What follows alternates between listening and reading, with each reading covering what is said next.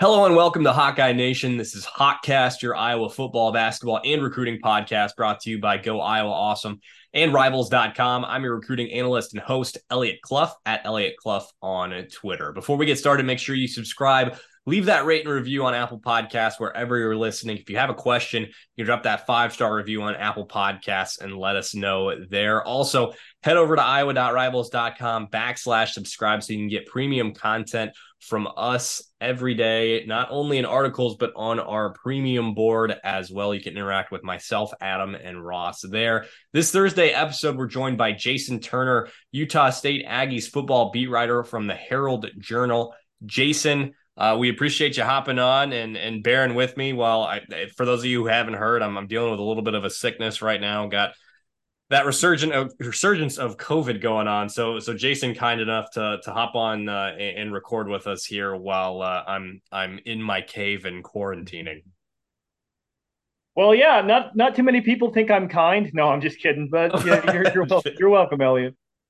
Awesome. Well, hey Jason, for folks like Iowa fans, when it comes to group of five teams, there's just not a whole lot of knowledge. And let alone a group of five team that's out west. There's not a whole lot of knowledge on what the Aggies are going to be bringing to Iowa City come this Saturday. So, what's your general outlook for this team this season? Do you have high expectations? What or do they have high expectations? What are you seeing from them this far? What do you expect to see from them this fall rather? Well, Elliot, I think a lot of Aggie fans are wondering that same question. To be honest with Okay. you, I mean, there's just been so much roster turnover since last season. 59 new players on in the program this year, which is, I want to say, it's tied for the sixth most among all the FBS programs with Colorado State, with Mountain West rival Colorado State. So there are a lot of unknowns going into the season opener against Iowa. But I mean, I will say this. I mean, Utah State was kind of in outer darkness, the doldrums of a college football world for so many years. But then an experience of a resurgence under Gary Anderson about 13, 14 years ago. And so the Aggies, I mean, this is a solid group of five program. They've been bowling every year except for two since 2011. Won a Mountain West title 2 years ago. Last year was definitely a little bit of a slip. They were up and down, wildly inconsistent. Did go to a bowl game, but got beat standly by Memphis. So they went 6-7 after the 11-2 season from 2021. So I think expectations are definitely a little bit tempered, especially with all the roster turnover. But you know what? Utah State in 2021 had a lot of roster turnover. New head coach Blake Anderson hit the portal hard, and those guys ended up coalescing really well and were pretty average the first part of the season. Just managed to win close games, but then was a really good football team by the end of the 2021 season. So my expectations are personally tempered, but there are a lot of unknowns. I think I'll just put it like that. Now, when you say the 59 new players coming into the roster, was it a big 2023 recruiting class in terms of bringing in high school talent? Is it mostly you mentioned transfers coming out of the portal? Is it mostly guys coming from that group of five level? Is it a mixture of group of five, power five, FCS? Where are they getting this huge influx of players from? Yeah, you know what? It's pretty balanced actually. They did sign a lot of high school kids during the initial signing period, and then honestly, the Aggies lost a lot of guys to the transfer portal, a lot of guys that actually ended up at Power Five conference programs, and so they needed to restock dur- after and during spring camp, and a lot of that was done through the transfer portal and through the junior college ranks. A lot of junior college products in the 2023 recruiting class, but it's a good mix. They did sign a lot of high school kids as well. Now, when you look at the influx of talent, whether it's from JUCO high school or other programs, are these players going to be ones that you expect to step in and contribute right away? Is it going to be a lot of new faces on the field this to start this season for the Aggies? Yeah, I think so. I mean, it's going to be a decent mix between returners, but you look at Utah State's too deep, and I'd have to go back and look at the story I wrote yesterday, but I want to say there's at least 14 of the players on the two deep that are first year guys in the program. So I think the Aggies, anytime you go to the transfer portal and you pluck somebody, especially from a Power Five conference program, those guys are expected to come in and contribute immediately. And so, yeah, I'm expecting transfer portal players to at least a handful of them to make a big impact this season. Now, when we're looking at the team overall, and I told you before we started recording, this is going to be a little bit more general. When you look at the team, are there any two to three strengths that really stick out to you when it comes to this roster that, a player, maybe a position group that they're really going to lean on heavily this year to bring them some success? You know what? I really think the Aggies, like Iowa, have a pretty long standing history of strong special teams play. That's something the Aggies have had really good special teams play for the last 4, 5, 6 seasons. You got their punter is entering their fourth season as the starter.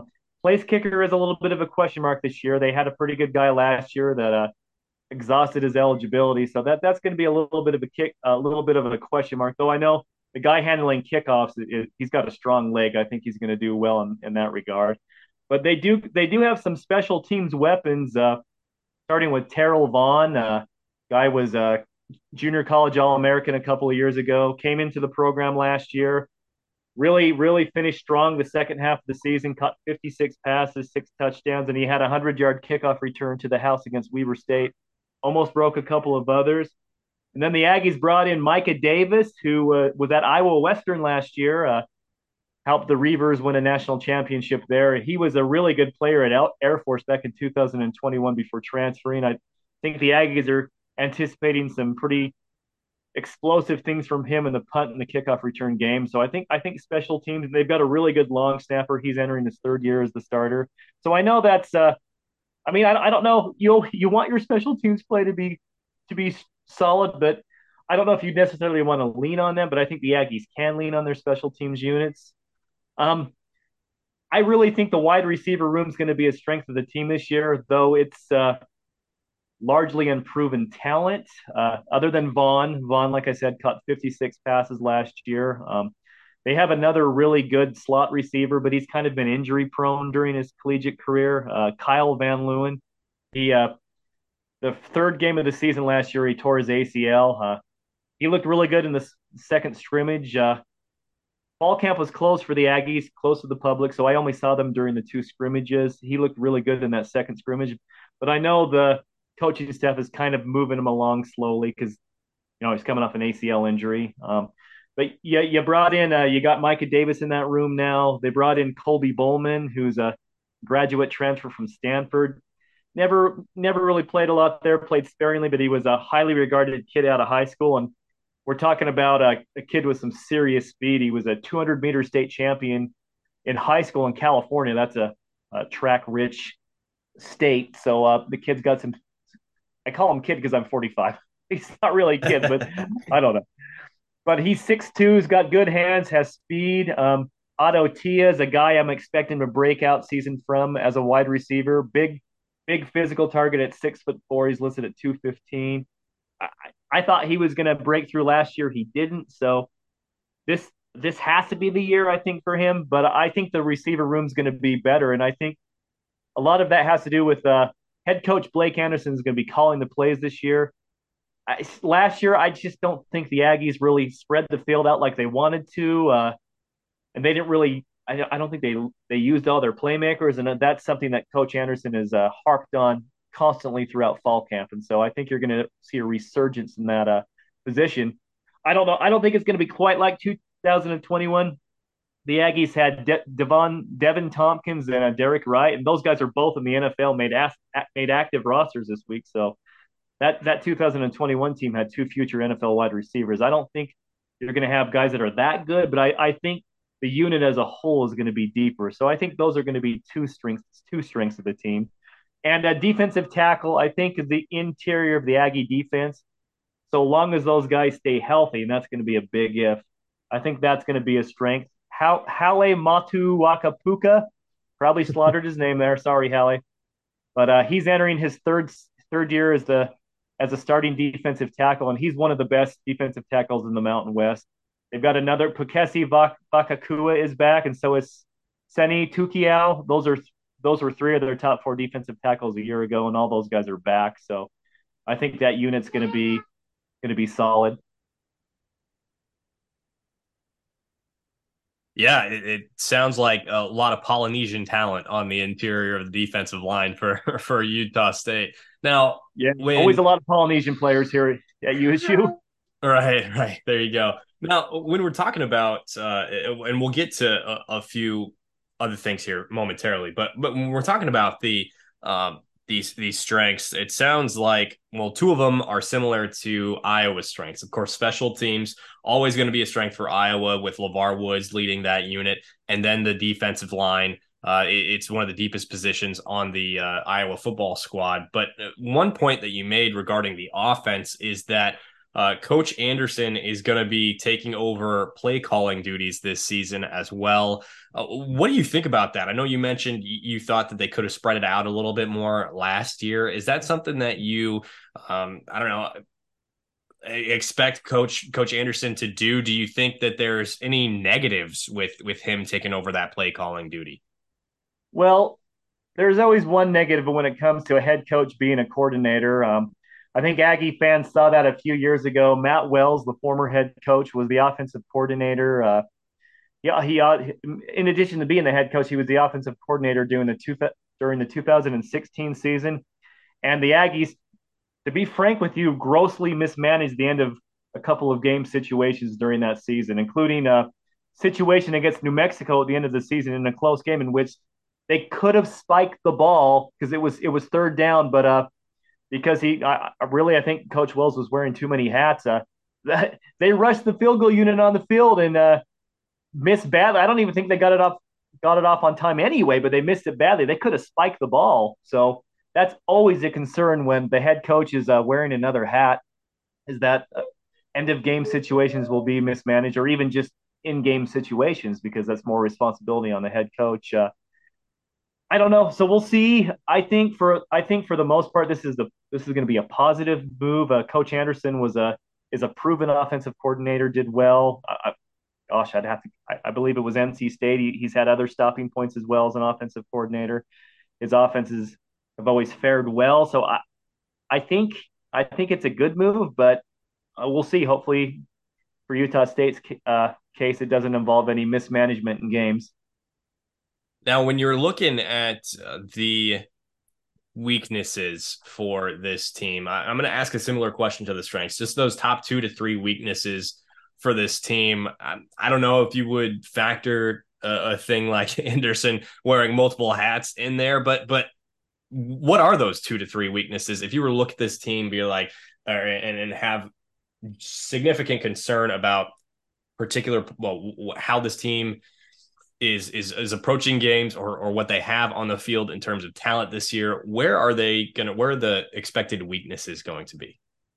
Well, I think for starters, one of the biggest concerning points is Utah State lost its defensive coordinator. Ephraim Banda took a job coaching safeties with the Cleveland Browns, and this happened back in late February, maybe even early March. So Anderson had to hire a new defensive coordinator right before spring camp, and this new guy, Joe Cotham, has a different scheme. It's more complex. There's more layers to it, and so the defense had to learn a new scheme, and not only a defense with several new guys in the program. You know, this defense returns 5 starters, but there's a lot of guys that weren't with this program last year, and so I think there were definitely a lot of growing pains during the spring, and I think you saw that at times during the scrimmages. So how well are they gonna how well are they gonna execute Coach Cawthon's scheme as a first year defensive coordinator with so many new guys on the program? That's one of the I think that I don't know if it's a weakness, but it certainly could be. Another thing is the offensive line last year was they were kind of average.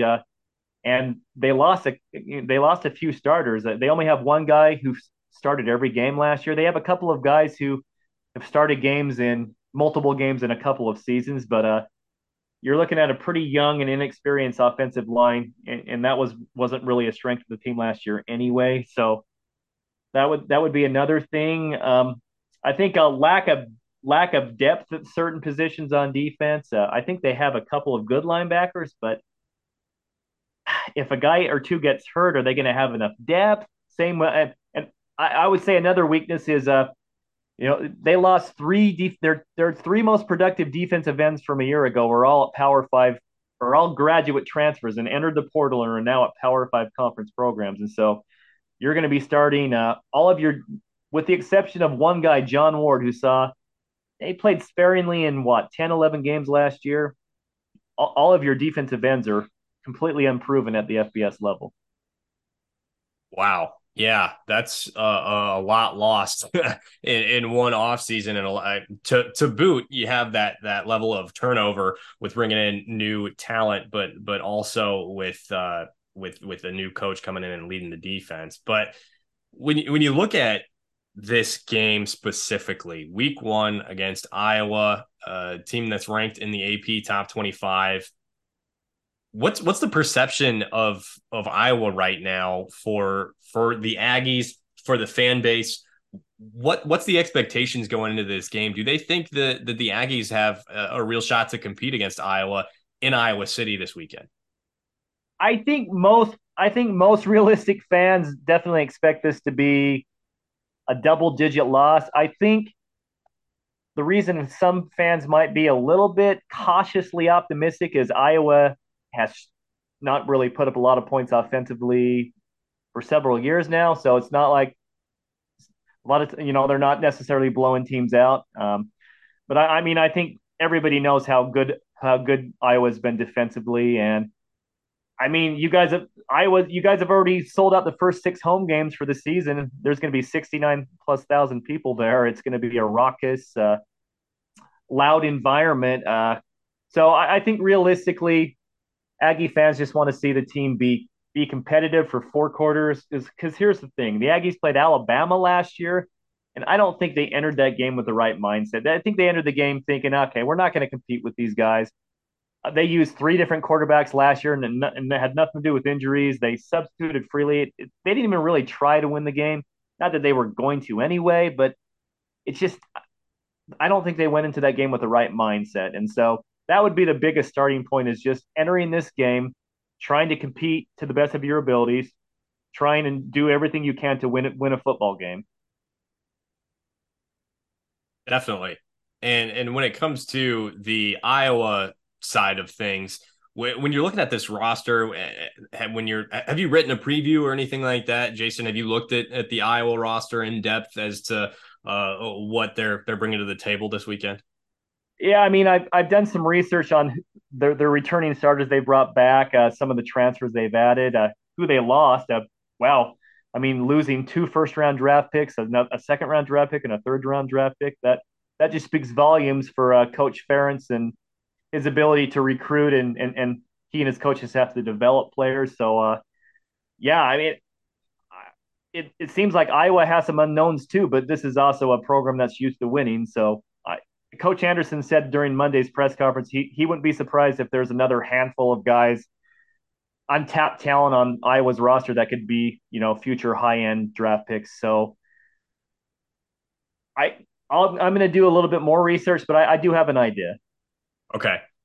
When you look at and I'm just trying to get an idea of what to reiterate what I said a little bit ago, the perception of Iowa is to this point from the outside, because from the inside, there's again, it's a word that you've said a few times about cautious optimism for the offense, because the personnel has changed substantially, but the head man of the offense is still there in Brian Ferentz. And when you look at the personnel that Iowa brings to the table, do you have any concerns for Utah State, or do you think that there's any point of attack they're really going to try to push on their players this going into this Saturday's game of this is our strength, this is where we're going to take advantage of the Iowa offense or defense for that matter?